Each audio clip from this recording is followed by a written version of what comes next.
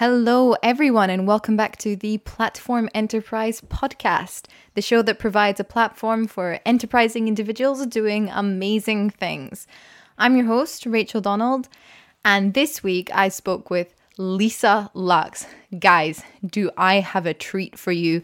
Lisa is a poet and an activist living in Beirut, Lebanon, and she is just, wow, what an inspiring, articulate, and thoughtful individual. The work that she is doing with women, for women on the ground in Beirut is absolutely incredible. Her poetry is amazing, and I'll put links in the show notes where you can go and see some of her work. She has a book coming out next year with Outspoken Press. And just generally, this was just an amazing conversation about so many fascinating topics of capitalism, of feminism, of creating spaces in today's world to do collective work, of sisterhood as an act of rebellion. That's kind of the philosophy that she lives and breathes. I feel so fortunate that she came on the show and that I had the chance to speak with her and that I have the chance to share this interview with her. I have no doubt that you will be just as inspired as I am. Share it everywhere you can with everyone you can, because this is the kind of conversation that needs to travel.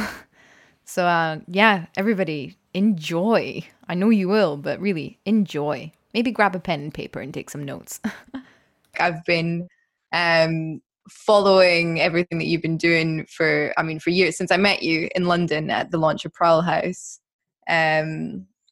Or Prowl, sorry.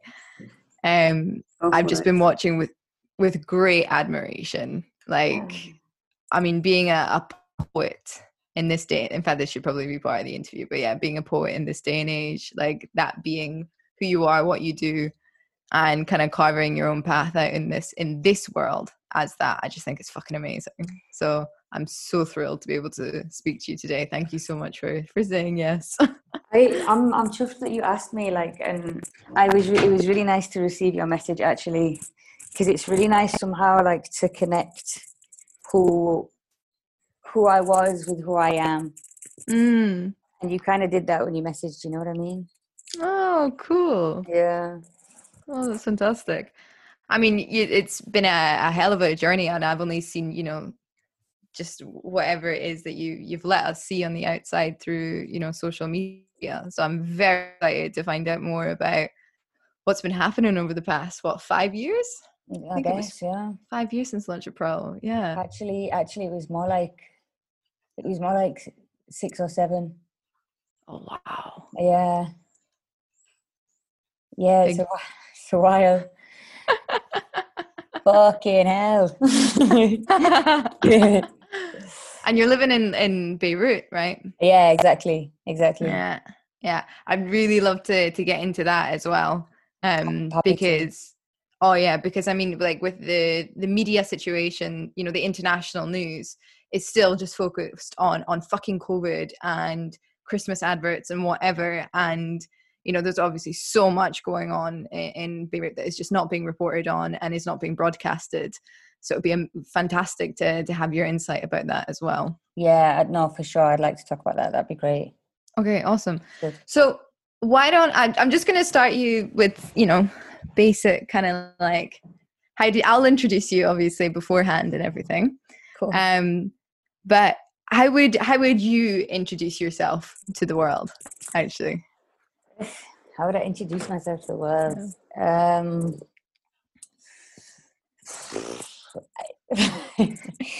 The difficulty in this is I'm having a moment, or by moment I mean 8 months, where I'm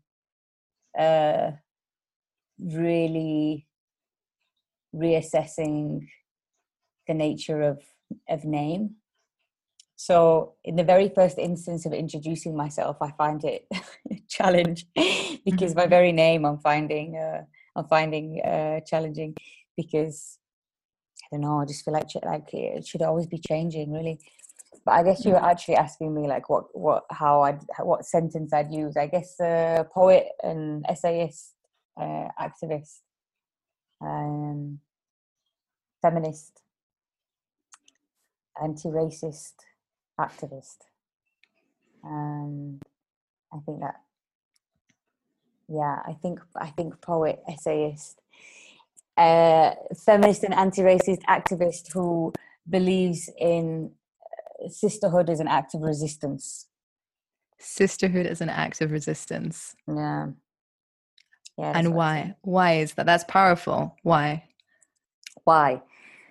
Because I very much believe that the patriarchy, as Bell Hooks says, the interlocking systems of domination. So the white supremacist capitalist patriarchy is built on a foundation that is entirely binary to the qualities of sisterhood. And I think that if we can foster sisterhood economies, sisterhood care systems, sisterhood values, and so on and so forth, then we will be fostering a genuine alternative to the white supremacist capitalist patriarchy. That is a message that seems should be at the heart of feminism, and yet was something that wasn't during the second wave of feminism. Embracing feminine qualities or empowering women to be women was kind of not what happened, which is maybe why we've ended up here. And we have all the same rights as men, women, but what is it to be a woman, and what is it to have women's rights, and what it is to kind of take up a space as women? This is a really good point, because I think the reason why it wasn't the focus before is because there was very much, and there still is, but a deeply entrenched survival technique, which was survival by proximity. And so to be more like the white male was to thrive and survive in society. And so, it's calling to mind words like girl boss. Yeah. And shit like that. Because inherent in that phrase as well is this notion that she is trying to access capitalist patriarchy, but she is also still a child doing it. Because I don't think that there is a place for women in society yet. Hence why when we hit puberty and thereafter, we are sanitized, our forests are cut back, our body hair, and to be woman is to be dirty, is to be filthy, because it doesn't have a place in capitalist patriarchy. So they kind of need to keep us small, need to keep us girl, and then she's allowed to be boss. It's like wearing her dad's clothes or something, And I think that, but I do think that this proximity, like this taking on the role of the patriarch, has been the mode of survival for many. And you can say that in terms of feminism, and you can say that in terms of race as well, and how kind of assimilation into the characteristics of the white male have been the survival technique. So now I guess we're at this point where there is mass mobilization, and there's an opportunity to foster an alternative to that, hopefully.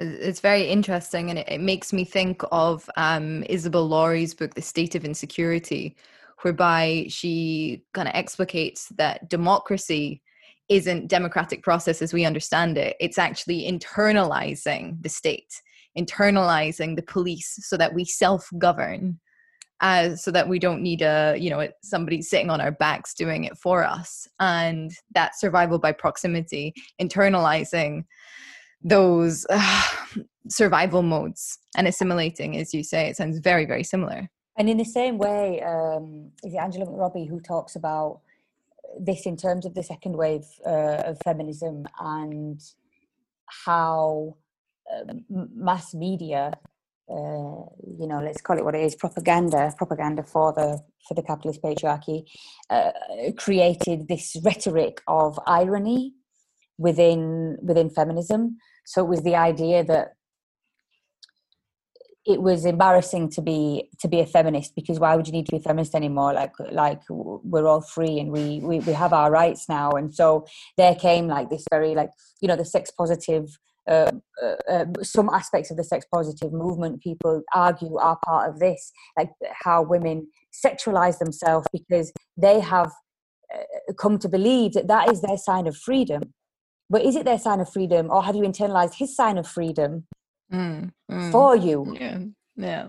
You know, I don't know where I stand on the sex positive thing, like, honestly. Like, so I'm not making a concerted statement against that, but this is the McRobbie argument, and it's very interesting, exactly as you say, how we internalize the mechanisms that oppress us, but in the most insidious ways.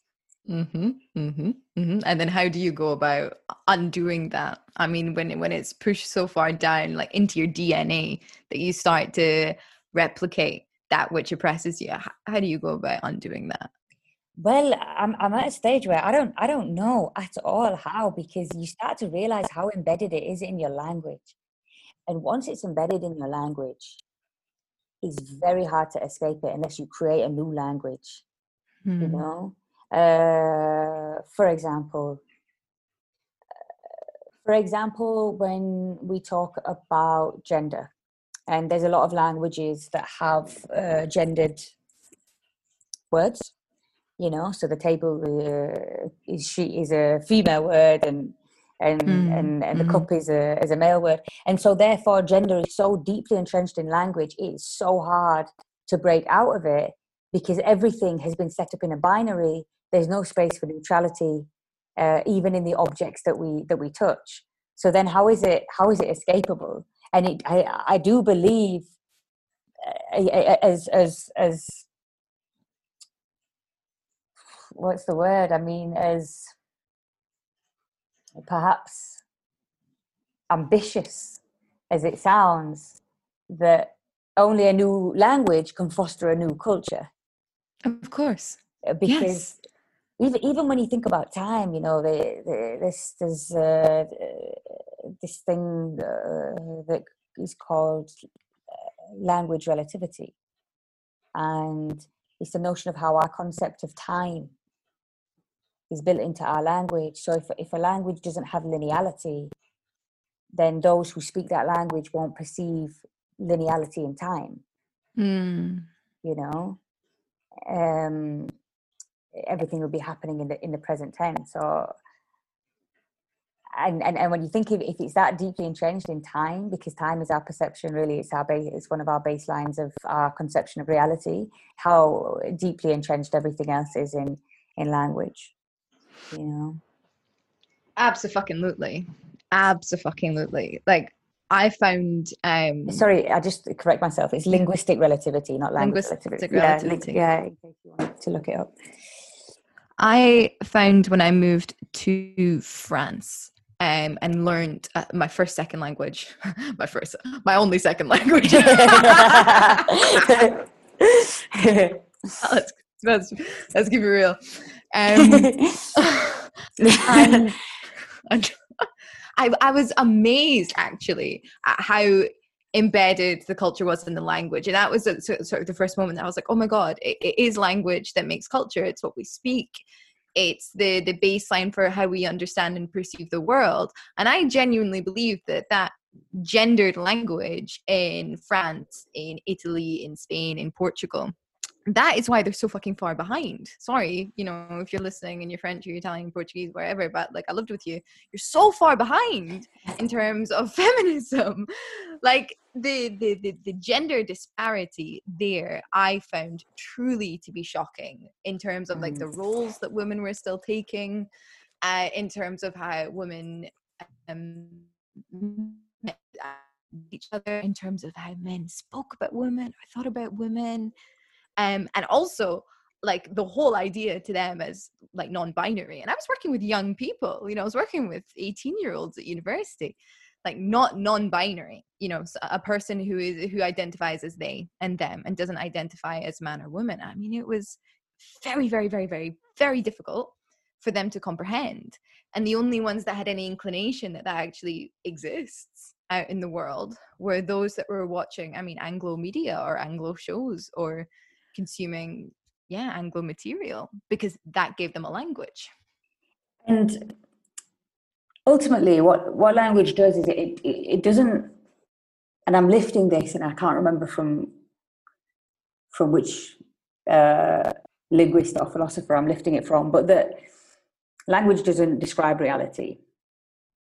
It builds it. Yeah. And hence why we have to consistently check our own language. Language is actually ultimately probably the greatest tool of revolution. So, and I completely agree with you. Where does the poet sit there then? It's a good time to be asking me that question, because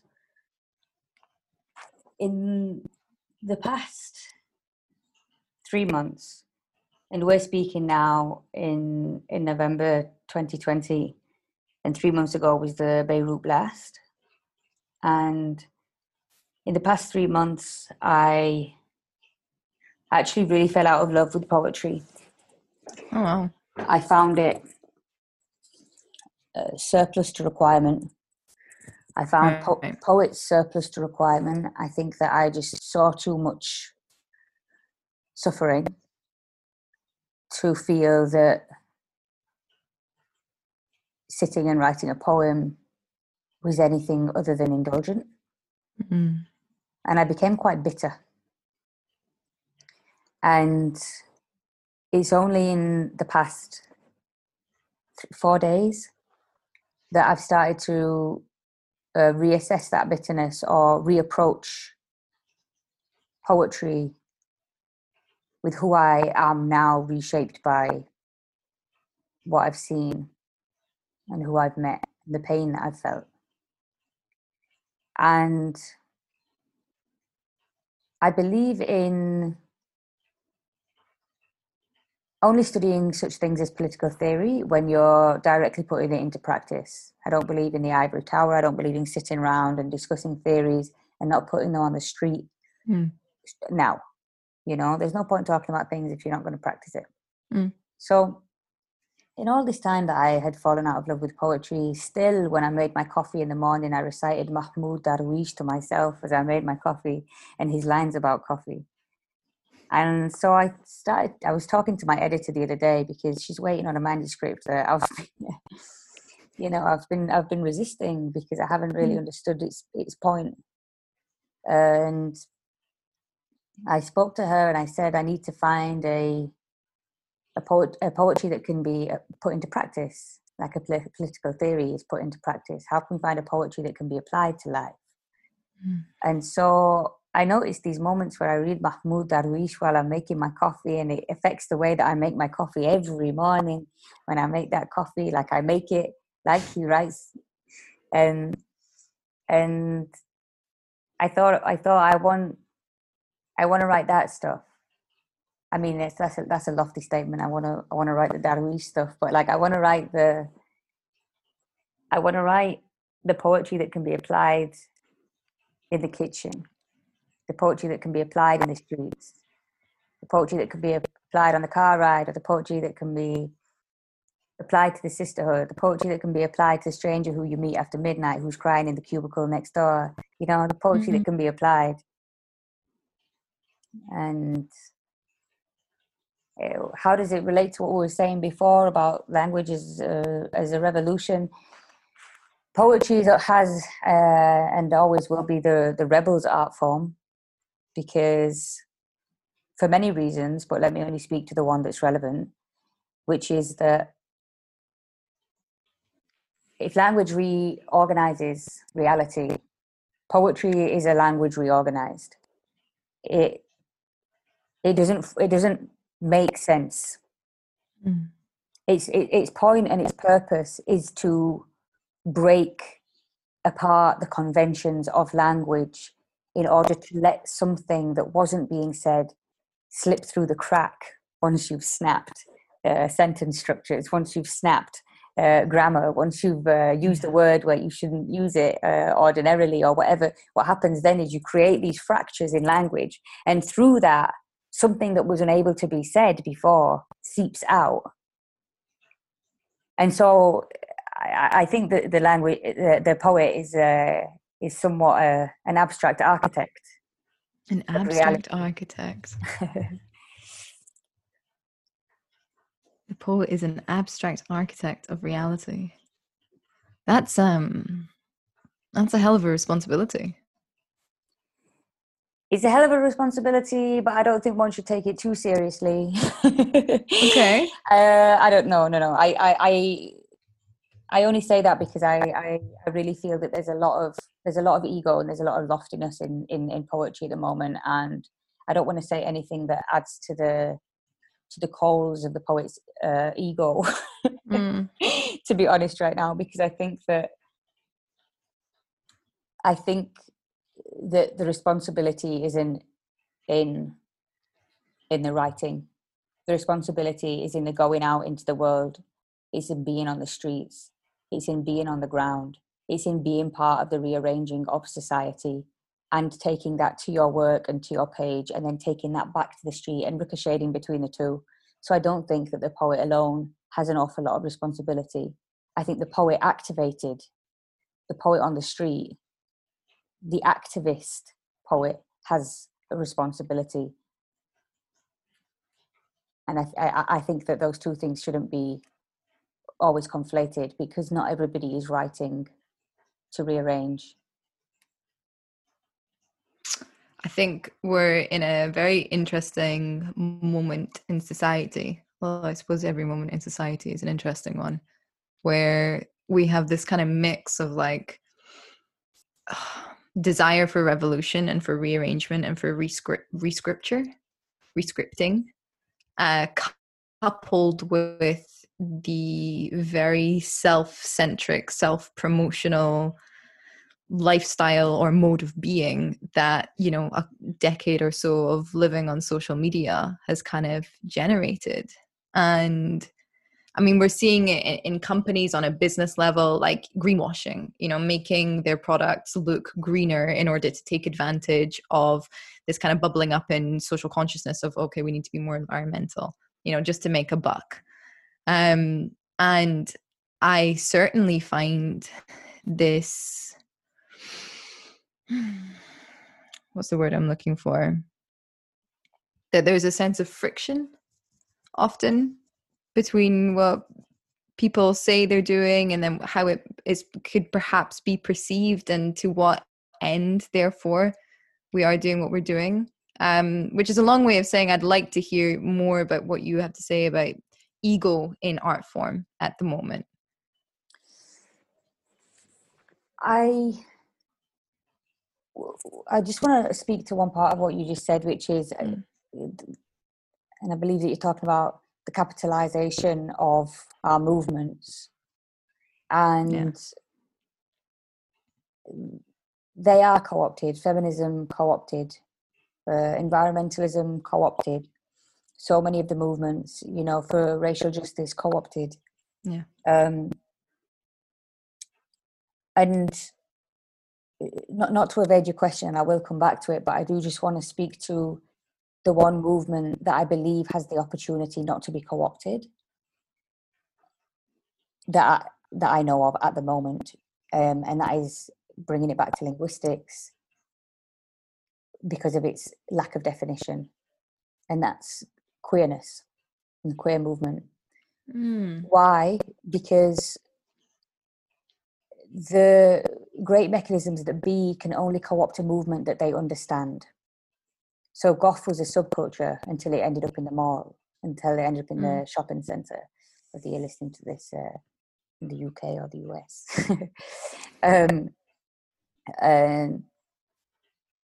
But you can't put queer in a shopping mall. Why? Because you can't define queer in the first place to co-opt it. Because the very point of queerness, it is not an umbrella term for LGBT. Queerness is the abstraction of gender, the abstraction of sexuality, the abstraction of these things. And by its very nature, it is evasive. Mm-hmm. And it is something that you can't quite capture. And as long as people commit to queerness as the evasive, it could avoid being co-opted into the capitalist mechanisms and therefore the whole movement falling apart, you know? That's so fascinating and takes me back to, I can't remember what it was. It was something I read last year that kind of sparked this whole train of thought about women as a kind of embodiment of the void, and yet also of the beginning of life, and therefore the only thing that can break out of any patriarchal binary that says two things coexist but they coexist oppositionally. Like if you think about the womb, the womb is, I mean, the birthplace of life. It is where creation happens, and yet it can only happen because there is space, there is emptiness around it in order to happen. And so that abstraction there, that evasion, exactly as you say, of fitting into, I don't know, any kind of structure or understanding. I mean, it really, really makes me think of that queerness as the evasion. Also, a woman is the kind of, oh, what was the word that I was using for this when I was writing about it last year? I can't remember. It was just absence. Woman is absence, and yet the power of that absence. Like, I'm not playing by these rules anymore. I'm taking myself out of the game. Beautiful. I like that very much. And it brings me to a point where I really believe that the revolution will come from the mothers. You know, and I keep saying the revolution, and by that I mean the revolutions, because I'll say it, and we'll need a multiplicity of revolutions. But I don't think that there's anything more revolutionary than the mother, because in the origins of capitalism, the mother was exploited as the land was exploited. The two things came hand in hand. As the indigenous were exploited, as the black folk were exploited. And the mother was one, and she stretched across them all, because she was what we considered the earth. We called her the mother up until this point, and then she became exploited. The mother was present in all the communities, but she was exploited, you know, well and beyond the kind of peasant men. And still, there's a book called History of the World in Seven Cheap Things, and a chapter called cheap care, and in it they say, Patel and Moore say, that we will only surpass capitalism if there becomes, and I'm completely paraphrasing here, but basically a complete upheaval of care work and the care system, you know. And it's something that I'm working on now, which is creating a small feminist economy for unemployed migrant women in Beirut that is based on creating jobs for mothers to fulfill their care work, the work that they have been expected to do for free for all this time, you know. Absolutely. God, I mean, sometimes when I think about the feminist movement, and I mean, I'm extremely grateful to live in a culture where we had feminist movements, and where I can now benefit from that as I mean, far more than many women in many other places. But I'm like, God, wouldn't it have been amazingly revolutionary to pay mothers, actually? Drop all the other stuff, drop all the aesthetic stuff, and just giving women who raise children a wage for the work that they're doing. Because I mean, you're forming the next generation, you're forming potentially little citizens. How is that not the most celebrated job in the fucking world? How is that not the most important job in the world? Quite frankly, the most valuable means of production, to use Marxist terminology, the most valuable means of production, because she's creating the laborers. Yeah. You know? Yeah. She's creating the workers. Give the bitch some cash. Give her some food.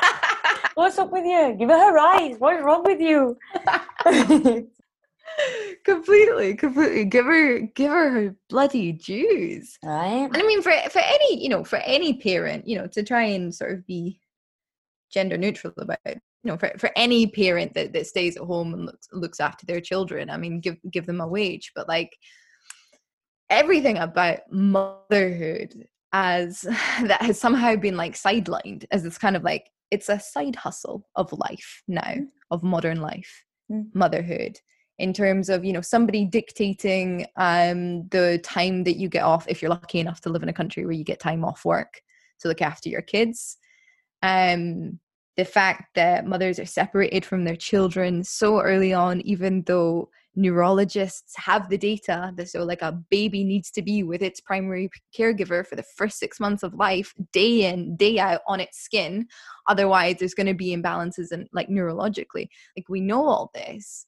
And yet it's still not being picked up by because it doesn't matter. It doesn't matter if we're traumatized. It doesn't matter if we're unhappy families. None of that matters. What matters is that we can sit at a desk and we can work from 9 till 6 now. It's no longer 9 till 5. Some songs went out of aged badly. Like it's now definitely 9 till 6, 9 till 7, 9 till 10 if you can, Yeah. And it doesn't matter how we are. That's why care is absolutely radical. Yeah. Oh, but it is. I met a woman a couple of weeks ago who is a caregiver to handicapped people, and she's 26.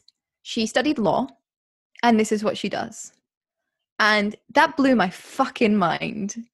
If she'd said that she went, she was an engineer on the space station, that would have been less mind blowing to me, because I was like, wow, you started down that, you went out and you got like, that necessary qualification that was going to give you a certain quality of life or a certain place in society or whatever.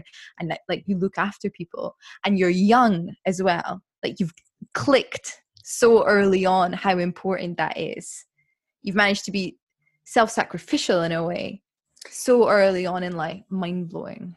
But I'd be asking her also like how she can bring these things together, because we need the lawyers as the caregivers, but we need them to be sat in the same room. We need to be able to have somebody to explain to the other mothers, the other single mothers, the other migrant mothers, and so on and so forth, the foster mothers, the mothers who's lost their children. Do you have to explain to them what their rights are? What are their rights? Who do you know what your rights are? Me? Yeah. No. Of course you don't. No one knows what their fucking rights are. No. Like we need to be having regular meetings where we understand what our rights are. Yeah. Yeah. And what happens if they're breached, and where we go if they're, That. Okay, so the podcast guest I had on last time is an asylum lawyer in the United States who switched practice to asylum when Trump was elected, because she was like, right, this is where we're going to need fucking help. And she was saying that with the women that she works with, she has to explain to them, no, people aren't allowed to rape you here. No, your husband isn't allowed to have sex with you just when he wants to have sex with you. That's also called rape. No, people aren't allowed to do this to you. No, you are allowed to call the police. No, you are allowed to report it. She was like, I have to explain them fundamental rights. But I mean, you're saying that's to women seeking asylum, but sis, that's to everyone. I know natives of England who don't know that it is rape if their partner has sex with them against their will. So it's not a nation-based thing. It's not a nationality-based thing. It's not an upbringing-based thing. It is a global patriarchal learning that you are submissive to him, however that manifests. And you can feel that you're a bad bitch in the street, but you have to catch these moments somehow of submission. Yeah, absolutely. How would I want to talk more then about this feminist economy that you're creating for care work? Can you explain a little bit more about like how you put ideology into practice Because as you're saying, instead of just reading political theory, being out in the streets and doing something about it, I think that that is a bridge that people I really, really struggle to cross, because A, it's fucking hard, and B, I mean, theory often is not written to be put into practice. So can you explain a little bit more about that? For sure. So I'll loop in poetry as well, because it might a call answer to a question that I feel I evaded of yours earlier, but also, you know, that I've been writing about not just feminism, but I have a poem called Voice of the Earth, and it's one that I still come back to. A lot of poems I let go, I let them kind of fall away like dead skin cells at some point, but this is one that I continue to carry forward, because it does feel that it continues to have effect and mean something where I take it. It's very much about the mother, and the Mother Earth, but you know, interpret it as you will. Okay, so this is step one, where I feel that poems sometimes, the reason why there should be caution of ego in artistry is because the art didn't necessarily come from you. Sometimes it's something for you to follow. You know what I mean? Yep. So following this, and following this belief in feminist economies, and wanting to see feminist economies, I started a master's program studying anthropology and cultural politics, so that I could understand better financial systems, understand better the cultural systems at play, and therefore have the language and the you know, all of the theory and all of the knowledge that can help me understand how to create an alternative. So if I can understand how all these ones were set up, then I can understand the fundamental basics of economies. So studying capitalism and studying the origins of early capitalism, and understanding that you can't have a thorough practiced resistance without being hyper aware of the wider context of the situation that you're trying to navigate. So what do I mean by that? I could see, for example, I don't want to ramble too much, but I do feel like giving you maybe please do the bigger picture. So you can see for example that in your community that there is a need, and you can try and meet that need, but it will be like a bottomless attempt where you'll keep having to retry to fulfill that need, because the system around you is fundamentally broken, and you know what won't it's creating that need, right, creating the fact that there's that space. The broken system made the need in the first place, exactly. So you're going to have to continue to create it, and we're not built as such.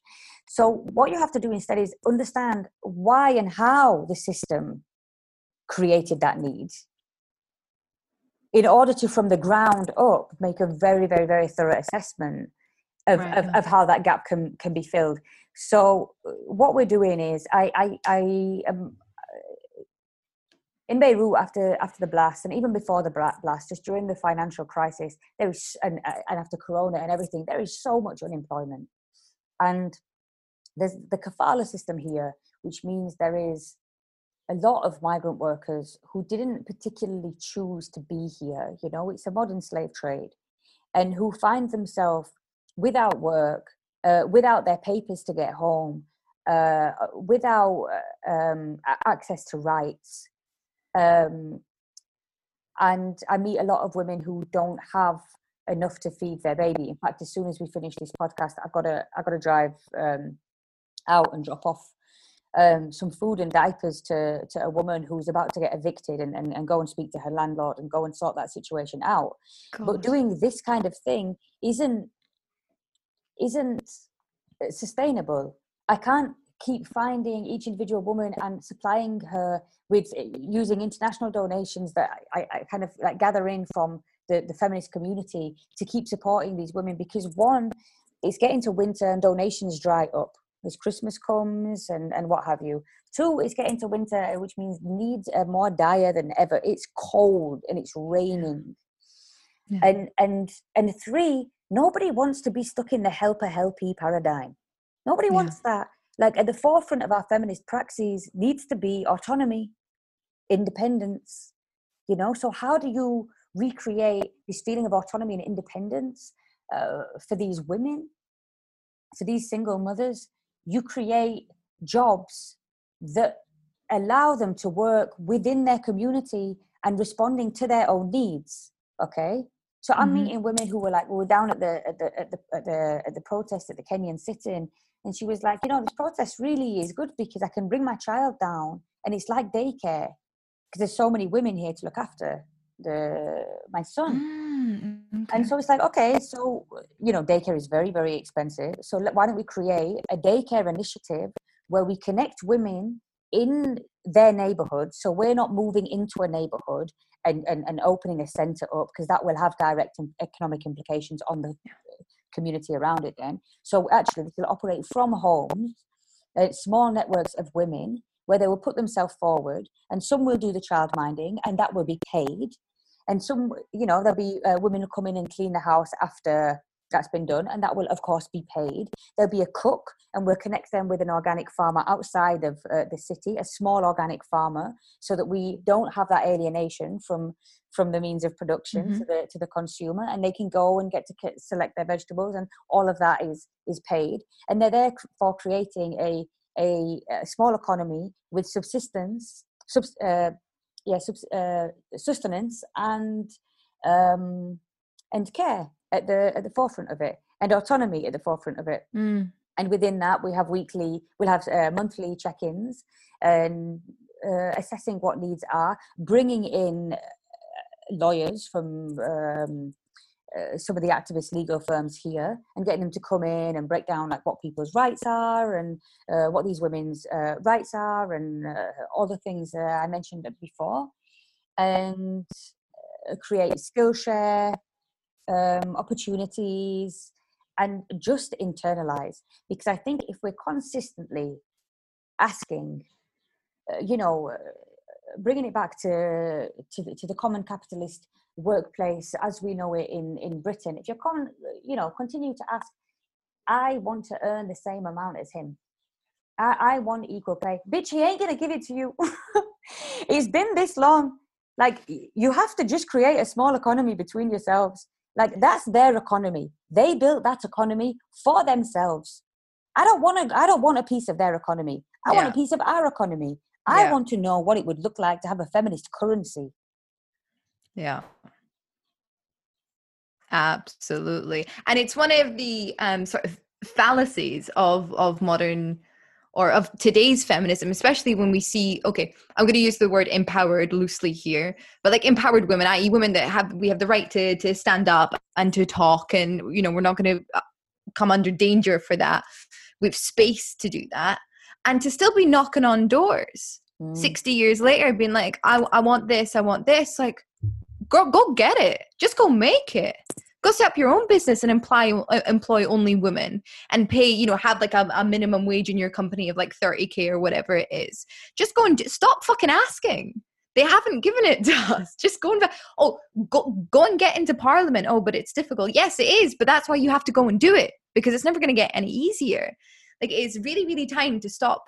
And it's like this kind of culture of sort of self-victimization, in a sense, where it's like, now isn't the time to still, and this is my personal opinion, now isn't the time to still be saying, well, I'm a victim of this and I'm a victim of this and I'm a victim of that. That isn't actually going to change anything. Now is the time, especially in the cultures in which we have the right to, is to stand up and be like, well, I'm not going to be a victim of that anymore, because I'm going to go and do X, or I'm going to go and do Y. I'm going to band together and we are going to create whatever it is that we need. I agree with you on the we. I think the points before that become difficult because there are many limitations.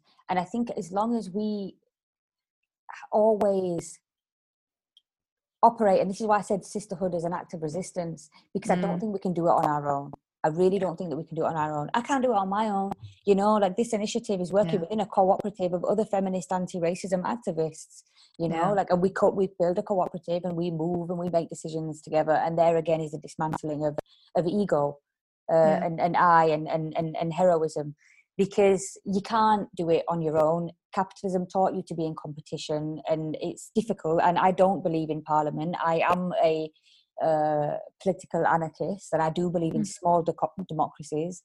I do believe in I don't believe in a mass governing body. I don't think it works. I don't think that there is an example that I can call to mind of mass governing working. And if it did, and if it was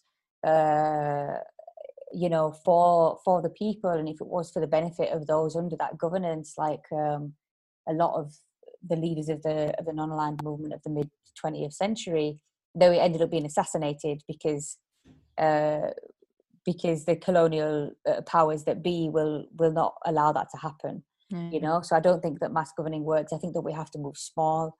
I think that we have to move in packs. And I don't know. I guess that speaks to things happening in terms of collectivism. And I don't know that I necessarily just believe that all change will happen in collectivism, but I think that enough pockets of it will create a cultural impact. And I haven't yet worked out how I feel about national transformation, to be honest, and where it goes from there. I just know fuck Parliament. I just know that that's how I feel about that. No, I mean, I have to, like, I do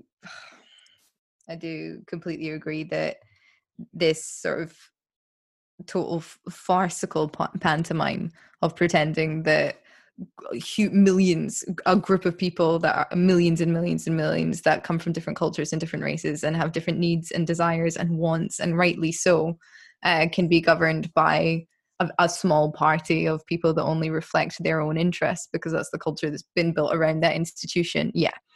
And when you see communities kind of taking more control of their own situations and of their own circumstances and empowering themselves and each other to create systems that directly fulfill the needs of their own, I mean, magic things happen when people do that. And it really is amazing to see. I think I've spoken to you in the past about this society in Athens called communitism, which I think says it all in the name.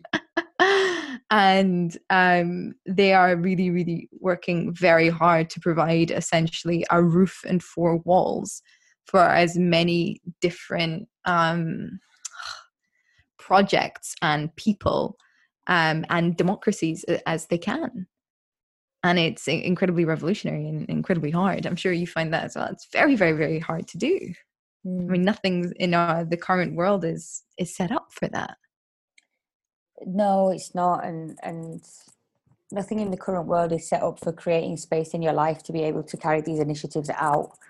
Yeah. So I think that it does become very wearisome as well, which is again why I think it needs to happen in collectives for it to be efficient in any way. How do you find it on a personal level? Because this is, I mean, I don't know. I mean, were your parents activists, or has this been very much a journey of self-learning for you? It's been a journey of self-learning for sure. And I'm not quite sure. It's a good question. Not quite sure how I got here, except for being surrounded by really admirable women. And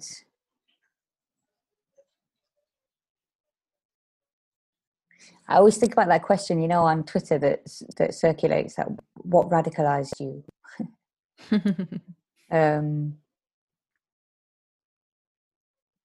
And this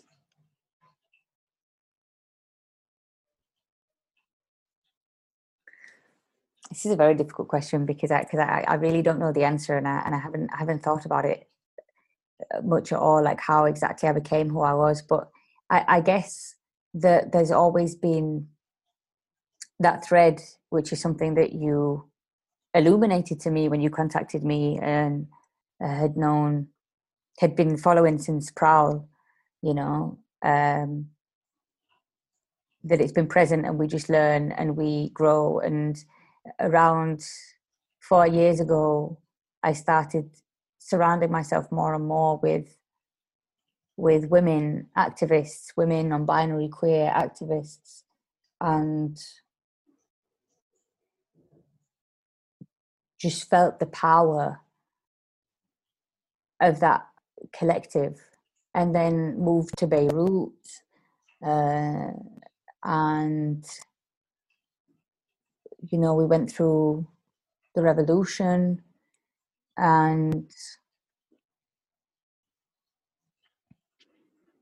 I think there's been so many opportunities for awakening in this past year, collectively. Even Corona, an opportunity for awakening in terms of our capitalist sensibilities. Black Lives Matter, an opportunity to awaken in terms of our anti-racism, and multiple revolutions happening around the globe, a chance for us to reassess our political ideology. I think that there has been multiple portals of awakening happening at a pretty accelerated pace. So I feel everybody, I don't know, I like to think that everybody's become activated somewhat, and it probably depends how close to, again, proximity, this word proximity, but how close to the pain and ache you found yourself, you know. I'm not sure that answers your question at all. Oh, it's a very, very interesting point either way. I mean, I think as well, you know, the question that sometimes comes to my mind is how much more pain and suffering can we endure without, you know, before we let go? Because it seems like in terms of every single movement, the environment is such an easy example. Like the planet is literally warming up. Countries are getting hotter and hotter and are going to be unsustainable. We're going to have climate refugees very soon. We can see the ice caps melting. We can see forest fires every year. And yet we're not stopping. We're not stopping our mode of living. With, oh God, you know, Black Lives Matter, that was such an exciting moment, actually, you know, to see those protests taking place around the world and to see people standing up, and they continue to stand up, because standing up isn't just about that one-time act. It's about staying upright as, you know, the world comes at you. And yet, you know, what institutional changes have there been since that series of moments that illuminated even further the severe racism still at play almost everywhere around the world? How much more pain and suffering is it going to take before people come to? Well, I feel that when you speak of the environment and you speak of responsibility, how we continue to allow this to happen, you know, that environmental change isn't going to alter whether you as an individual recycle, though I urge you to, but whether you can lobby, whether we can actually, you know, lobby and what have you. And there's pain and there's anger in the world. And I believe that anger, and I speak of this from a feminist perspective, but I do believe that our anger can be transmuted into a really productive force. Anger maybe is the state of being that creates internal turmoil, but outrage is gold dust, because outrage is a driving force. You can't vision new possibilities without being outraged first. So I think as long as we all consider ourselves, alchemical and consistently transmuting as often as possible our own pain and suffering and outrage and that of those around us into productive drivers, then actually the more pain and suffering that we gather, like almost we harness it somehow. We can harness it in and use it as our horsepower. I'm not saying I want people to hurt. I'm saying that we already do. And so let us do something with it. I want to touch briefly on, and I think that this is an important question given the situation of the gender conversation.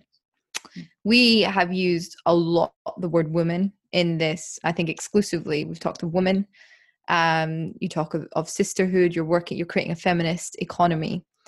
What would you say to any man listening that might feel alienated from this conversation or cut out from it? This is a very good question. How do we? Did you say manless? No, man. Oh, man. Yeah. What would you say to any man listening that might feel alienated or isolated from our conversation? To be honest with you, he's not my concern. He's really not my concern. Like I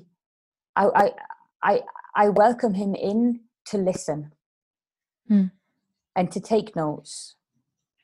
But for him to feel alienated, that it's not for you to feel that you have a place, actually, right now, because you've had a place, and you need to understand what your place is, and you need to do your studying, and you need to speak to the men around you, and you need to figure out your role. I can't manage that for you as well.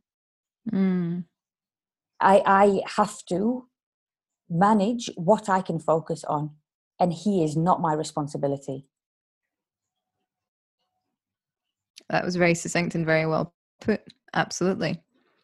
Like we all, I think, especially God, I mean, the work that you do, having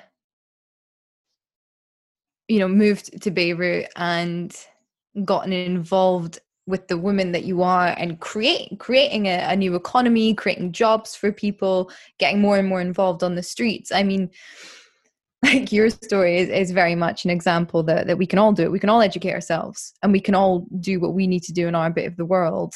And it's what was the word we used before? Self-learning. And so, yeah, it's not a place to feel included or excluded from people's groups. It's about providing space for what needs to happen in every individual community. Put it this way, I wouldn't have liked somebody to make a space for me just because I felt alienated. I had to create that own space. You want a seat at the table, go find the wood, go carve your chair, and come back and find a place to put it. Fantastic. That's awesome. Why the hell not? As you say, outrage. It sparks. Exactly.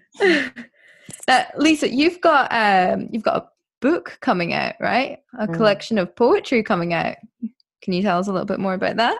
I certainly can. So I'll first tell you that I had a collection, a chapbook, so small collection of poems out this year called Trust Your Outrage. And every single person who benefits financially from that thing existing in the world is woman or non-binary. So awesome. I'll say that, and then I'll also say that the next collection that I'm working on for Outspoken Press is called Fetch Your Mother's Heart, and it is an exploration of the symbiotic relationship between tenderness and violence, and how longing leads to grief. Longing is a type of grief. When we talk about it in an intimate way, when we talk about it in a family setting, when we talk about it in the social setting, and when we talk about it in the political.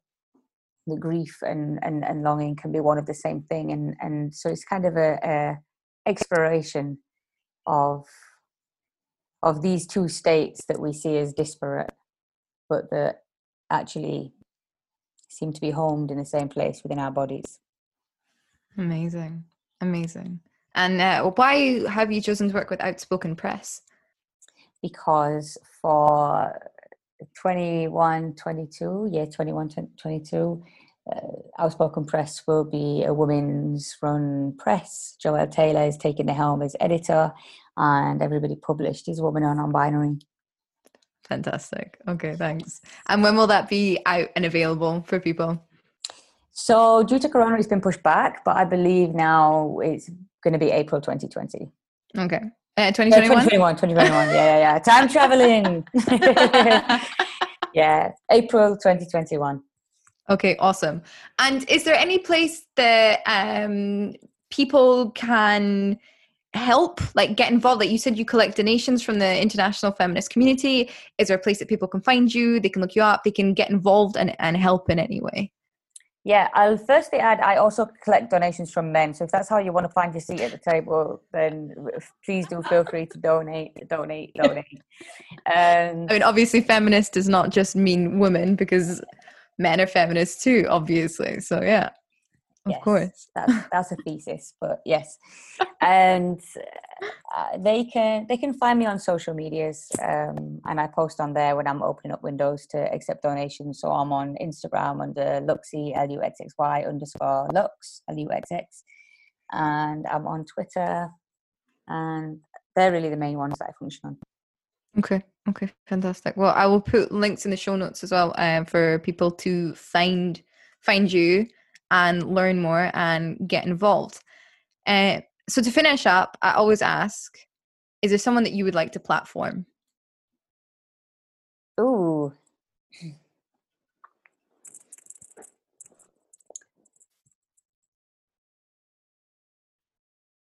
Yes. One person. Mm-hmm. You want one person? I mean, not necessarily, but if you feel so inclined, I mean, platform as many as you can, right? All right. I start with Dana Ash.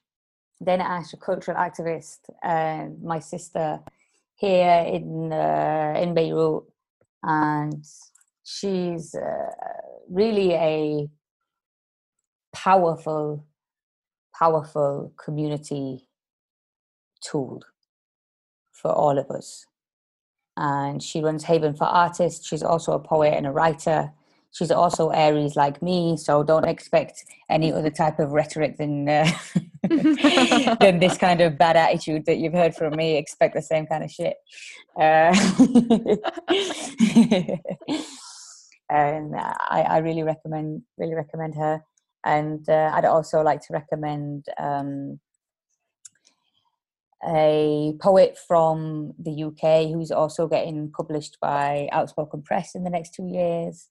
Her name is Safia Kinshasa, and she is a impeccable poet, an impeccable writer, and I'd really like to hear what conversation she'd have with you. Okay, amazing. Well, Lisa, thank you so fucking much. What a conversation. This has been enlightening, and actually, I hope to have you back on in the future to continue this. I'd love to. Thank you so much for inviting me. Absolute pleasure. Thank you. You can find the link to Lisa's chapbook, Trust Your Outrage, in the show notes, as well as her social media links, website, and the link to Ella Beirut. If you can make a donation to Women on the Ground, please don't hesitate to reach out to Lisa. You can find her contact information on her website. You can also find Platform Enterprise on the socials and sign up to our podcast newsletter at podcast.platformenterprise.com. We would love to know what you think, so please leave us a review and leave 5 stars if you want to support the podcast. It means so much that you're listening. Thank you, and we'll see you next week.